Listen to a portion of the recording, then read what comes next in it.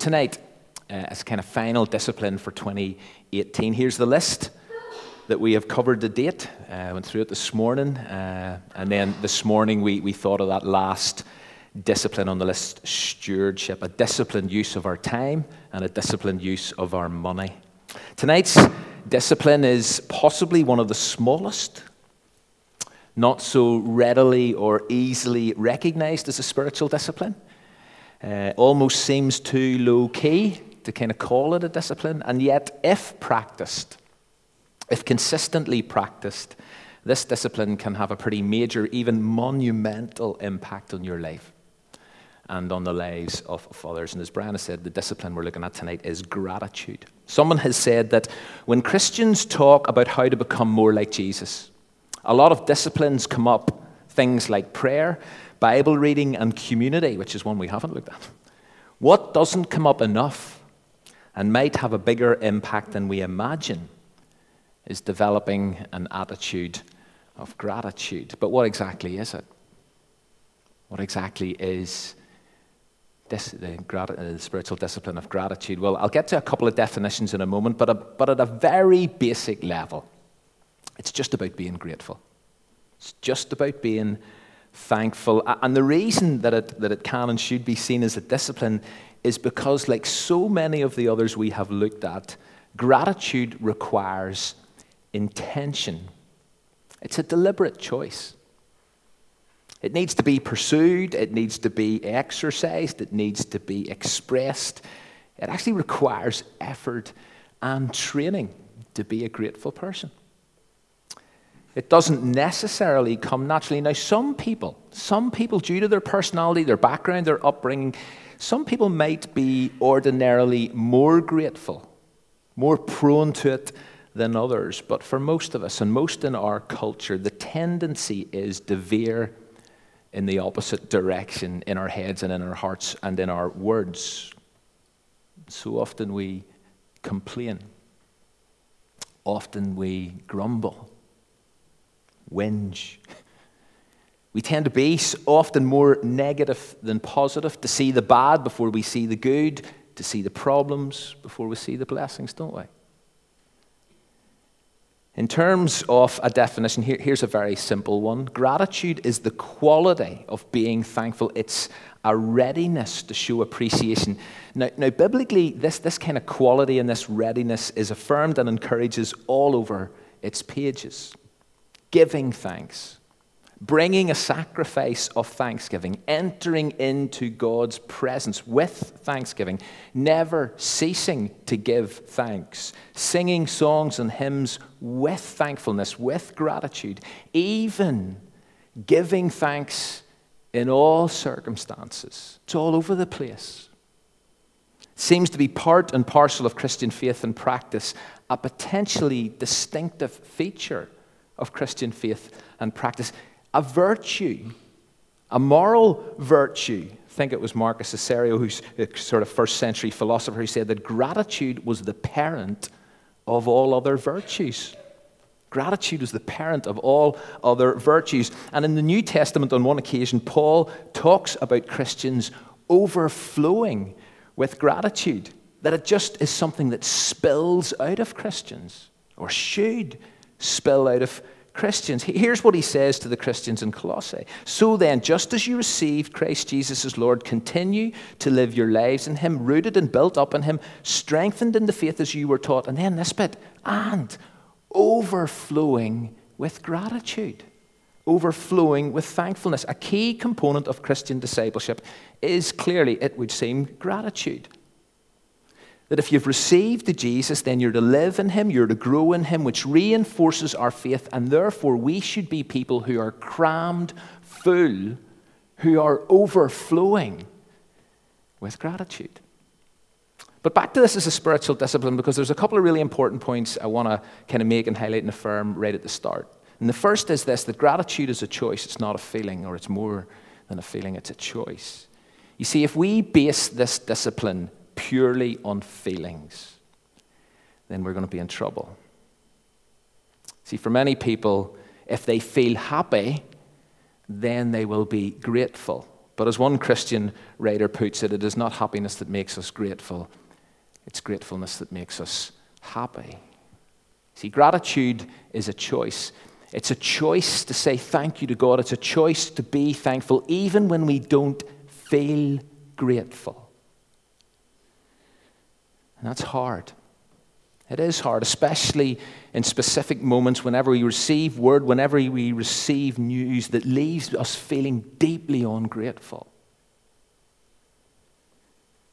But again, this is part of why this practice, this attitude, this stance must be seen as a spiritual discipline. It's a conscious choice to adopt this position as opposed to the alternative one.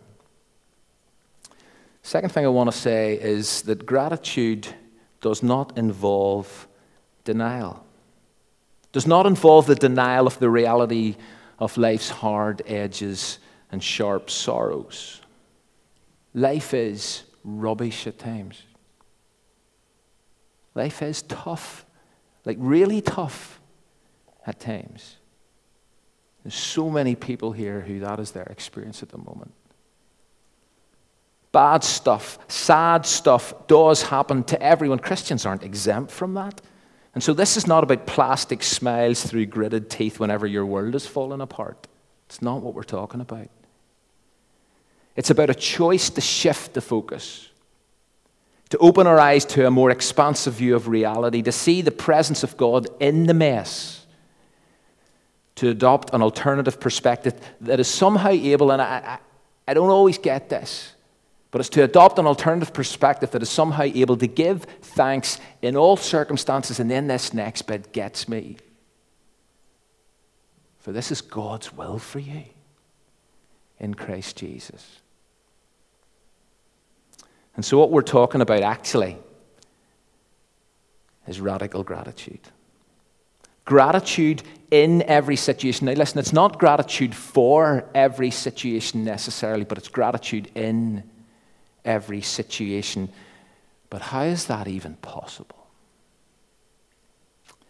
It's possible when you have an expansive view of reality, when you have a big picture perspective. It's because we have this mindset that says, God, you are still in control, you still love me, and I can still trust you. That's the only way we can live this, walk this out. Gratitude is not about denial. It's about reframing, if you like. One writer puts it like this: you cannot control what happens to you in life, but you can always control what you feel and do about what happens to you. Now notice, it's not how you feel. It's what you feel. It's about tracing rainbows through rain showers. It's about reframing, it's about reimagining, it's about renewing your mind to see the one above and choosing to give thanks, choosing to express gratitude. It's about, to quote Paul again, this time writing to Ephesian believers, sing and make music in your heart to the Lord, always giving thanks to God the Father for everything. For everything. In the name of our Lord Jesus Christ. You see, that is the discipline of radical gratitude.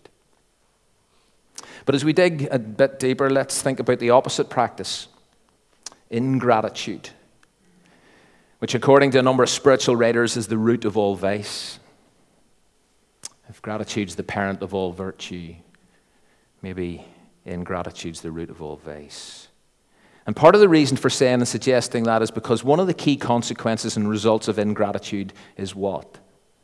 Well, according to Scripture, one of the key outcomes and consequences of ingratitude is a hardened heart, which in terms of Christian faith and practice is disastrous. There are few things that will derail a Christian quicker than a callous heart. And according to Scripture, ingratitude, complaining, grumbling will certainly cause your heart to harden. God has made that clear. And as recently as April this year, as we read through Exodus in our Up Close and Personal series, and as we tracked the adventures of God's people in those early days, we encountered this very situation, this very outcome. I'm not going to go over it again in any great detail, but in Exodus 15, the people of God find themselves in an uncomfortable place. like a really uncomfortable place. There are difficult circumstances to face, but their immediate response, their immediate reaction is to complain. It's complaint, it's ingratitude. And they express their feelings in no uncertain terms. And we read, so the people grumbled against Moses. Now, this was a group of people who had experienced immense blessing in the immediate past. A matter of days before their rank ingratitude, they were worshiping God. They were singing their hearts out for all the incredible things God had done. They were saying, God, you are unique. You are awesome. You have delivered us. You have rescued us from slavery. You have brought us through the Red Sea. They were singing their hearts out. A matter of days later, they're complaining and they're grumbling and they're expressing rank ingratitude. And this in itself reminds us that when it comes to the discipline of radical gratitude, one of the tendencies we have as human beings is to very quickly forget all the good things that God has done for us. All the good things that we should be thankful for, and we tend to dwell on the bad. So there can be numerous positives, but I'll guarantee you our ingrained inclination is to notice the negatives.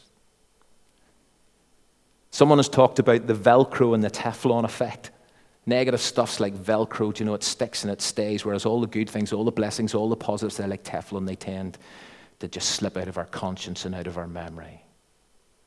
Very quickly, we rapidly forget. And back in Exodus, the people of God are consumed by their circumstances, and even though God miraculously provides for them time and time again, despite their ingratitude first time round, we read in the very next chapter that in no time at all they're at it again. In the desert, the whole community grumbled, not only just against Moses now, but they've upped the ante. They're grumbling against Aaron as well. Now, there was lots going on in those chapters at the time, but one of the very disturbing outcomes of this culture of complaint and this lack of gratitude is, as I've said, it's a hardened heart. It's a hardened heart. That's what happens here in Exodus. And we know that because of something we read in Psalm 95. And Psalm 95 is in part a reflection, it's a commentary on what happened in Exodus. And so here's what God says in Psalm 95 about what happened back in Exodus 15 and 16. Do not harden your hearts as you did at Meribah. That's the area they were in. As you did that day at Massah, in the wilderness where your ancestors tested me, they tried me, though they had seen what I did. The complaining and the grumbling and the ingratitude had caused their hearts to harden as they questioned God's goodness. They said, God, I'm not sure you are good. I'm not sure you are in control. I'm not sure we can trust you. And those hardened hearts caused massive damage.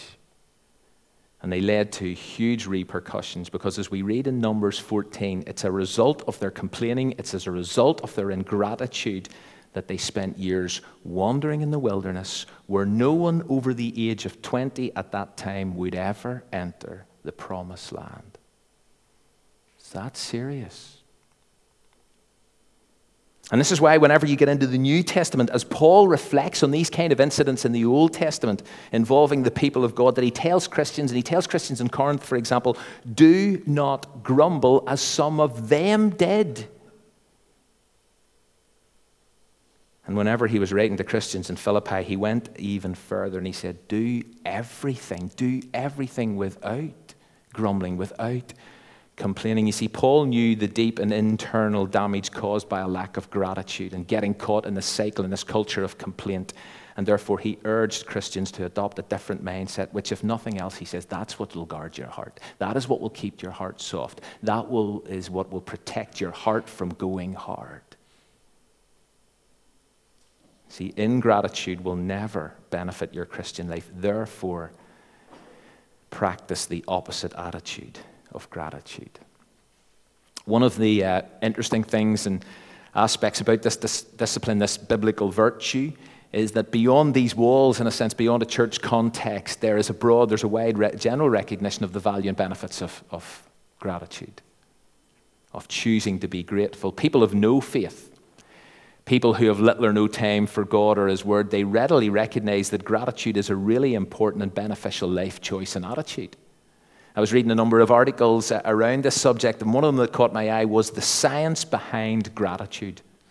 and how it can change your life. Here's the opening paragraph from this article. The benefits of practicing gratitude are nearly endless. People who regularly practice gratitude by taking time to notice and reflect upon the things they're thankful for, they experience more positive emotions, feel more alive, sleep better, express more compassion and kindness, and even have a stronger immune system. It's brilliant. Article goes on to say, as it turns out, there is scientific proof that being grateful is just plain good for you. Now, I'm not wanting to get into or question the science behind this claim, but you know one thing for sure? Despite gratitude being increasingly countercultural, this is one of those spiritual disciplines that resonates with the wider world. Okay, so how do we practice it?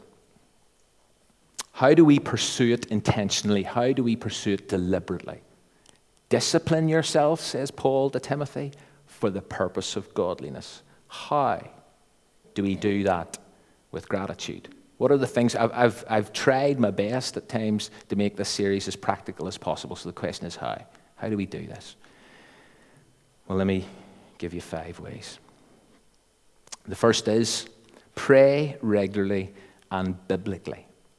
And I say that based on Philippians 4. And we know this verse well, Philippians 4:6. Do not be anxious about anything, but in every situation, by prayer and petition, and then this little bit, with thanksgiving, present your request to God. You see, by praying regularly about those things that weigh heavy upon us, those people that weigh heavy upon us, that situation that weighs heavy upon us, those circumstances that weigh heavy upon us, by praying with thanksgiving, as this verse instructs us to do, so that's what it means to pray biblically. Pray regularly, pray biblically with thanksgiving. When we do that, we will more readily develop an attitude of gratitude. If we're praying and we're praying with thanksgiving, then the tendency to complain, the tendency to grumble, the tendency to express ingratitude will be greatly reduced. Allow gratitude to permeate your praying. That's one step. Secondly, remember to remember. One of the prime causes of ingratitude is forgetfulness. The children of Israel, you see, they quickly forgot God's goodness, but this can be so easy to do. So easy to do, especially whenever your current situation or problem is threatening to consume you. And there are people here, and I know this, whose current situation and circumstances are threatening to consume them. But it's why memory matters. It's important to recall and savor the good. Take time to remember and give thanks. It's what we do on a regular basis here at Windsor around this table. This doing remembrance of me. We've got to keep coming back and giving thanks to God for Jesus and for his sacrifice for us. There's just one thing we've got to keep remembering to remember in order to develop an attitude of gratitude. As one person has written, do you want to be a grateful person? Then remember to remember. And on a very practical note, can I encourage you to consider writing down what you're grateful for? Do it as a one-off exercise this week. I know I got you at the start of this to just think of one thing that you're thankful for and to say thank you for it. Why not get into the habit of writing it down? Write it down in your journal if you're using it as part of this series. One thing that you're grateful for. What about writing down one thing you're grateful for at the end of each and every day? And then when you read back over it from time to time, it'll encourage you to remember the good so that those things don't become like Teflon. For anyone who has picked up on the discipline of examine that we looked at back in October, you might recall that the first step in the daily examine is gratitude. Those of you who are using those wee bookmarks that Gordon prepared for us, the first step in the daily examine is gratitude. Recall anything from the day for which you're especially grateful and give thanks. Remember to remember. Be intentional, be deliberate, be disciplined in that. And it will protect your heart. 3, speak words of gratitude. Not just to God in prayer, which of course we've got to do. That's what the Bible teaches. Pray with, bringing our petitions with thanksgiving before God. So certainly express our thanksgiving to God. But you know, this can be as simple and as basic as saying just thank you. Some people believe this is fast becoming a lost art. Just saying thank you. And yet when we do it, we foster a kind of thank you renaissance. I was reading this week of a recent survey in the workplace around this whole subject, and a recent survey just around this whole subject of gratitude discovered that only 7% of employees regularly say thank you to their bosses. And only 10% regularly say thank you to their colleagues. Thank you is such a small expression of gratitude, and yet it goes a long way, doesn't it? When someone just says thank you. It means a lot. But more importantly, regularly choosing to say thank you promotes, feeds, and fuels gratitude. And as a slight extension of this, why not from time to time put your gratitude in writing? There's nothing more encouraging than just receiving a note, receiving an email, receiving a text, receiving a message where someone just says thank you. Thank you for something you've done. Thank you for something you've said. Thank you for something you've shared. Just thank you for being you. One of the other recognized benefits of this discipline is that it turns our gaze outwards as opposed to inwards. You see, gratitude encourages us to appreciate others. One of the most fascinating incidents in the Gospels features a group of people who all received an amazing blessing, and yet only one of them said thank you. Who can tell me what that was? The 10 lepers. Luke 17. Jesus heals 10 of them. How many come back? One. Only one. And I know there's more going on in that incident, but Jesus appeared to be disappointed and confused by the lack of gratitude on the part of the other 9. I mean, they must have been grateful. I mean, leprosy was a debilitating illness. They must have been grateful that this guy had healed him. But only one actually comes back and speaks words of gratitude. Articulating thanksgiving is an important exercise, it's an important action, it's an important expression. Speak words of gratitude. 4, here's a curveball, left field, practice fasting. And the reason I've included it here is because according to many different people, periodic fasting is one of the practices. It's one of the practices that can help you cultivate a strong and persistent feeling of thankfulness.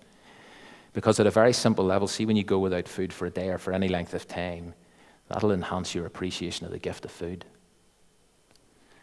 And also the sustenance of God. That will teach us that, hey, you know, man doesn't live on bread alone, but on every word that comes from the mouth of God. Fasting reminds us not to take food for granted, not to take any of the blessings in our lives for granted. So you want to up the gratitude? Continue, for those of you who have started, continue practicing the discipline of fasting. And then fifthly, keep company with Jesus. Keep company with Jesus. Let me read you 3 verses from Colossians 3. Let the peace of Christ rule in your hearts, since as members of one body you were called to peace, and be thankful. Let the message of Christ dwell in you richly as you teach and admonish one another with all wisdom through psalms, hymns, and songs from the Spirit, singing to God with gratitude in your hearts. And whatever you do, whether in word or deed, do it all in the name of the Lord Jesus, giving thanks to God the Father through him. 3 times the discipline of gratitude and thankfulness is mentioned, but it's centered on Jesus. The peace of Christ is to rule in our hearts, and we're to be thankful. The message of Christ is to dwell richly amongst us, which enables us, which inspires us to sing songs of gratitude. And we are to do everything in the name of Jesus, giving thanks through or to God through him, staying focused on Jesus, focused on his peace in our hearts and our minds, on his good news, his life-giving message residing deep within us, and his infusion into every single thing we say and do day in and day out. Those are the things that engender, those are the things that incite, those are the things that provoke gratitude. Peace of Christ, message of Christ, the name of Christ. Keep company with Jesus. Remain enthralled by Jesus. Fix your eyes on Jesus. 5 ways to practice gratitude. And it is a discipline. It's a spiritual discipline. Being thankful is not always experienced as a natural state of existence. It's not. We must work at it, akin to a type of strength training for the heart. Love that. It's a choice. It's an intentional, deliberate, daily choice that goes way beyond feelings. And gratitude may be seen as a small discipline, but as I said at the start, it can have a monumental impact and effect on your life and on the lives of those around you. Final quote, maybe this goes too far, but I love its sentiment. Gratitude unlocks the fullness of life. It turns what we have into enough and more. It turns denial into acceptance, chaos to order, confusion to clarity. It can turn a meal into a feast, a house into a home, and a stranger into a friend. May we be a grateful people who practice the discipline of gratitude for the purpose of godliness.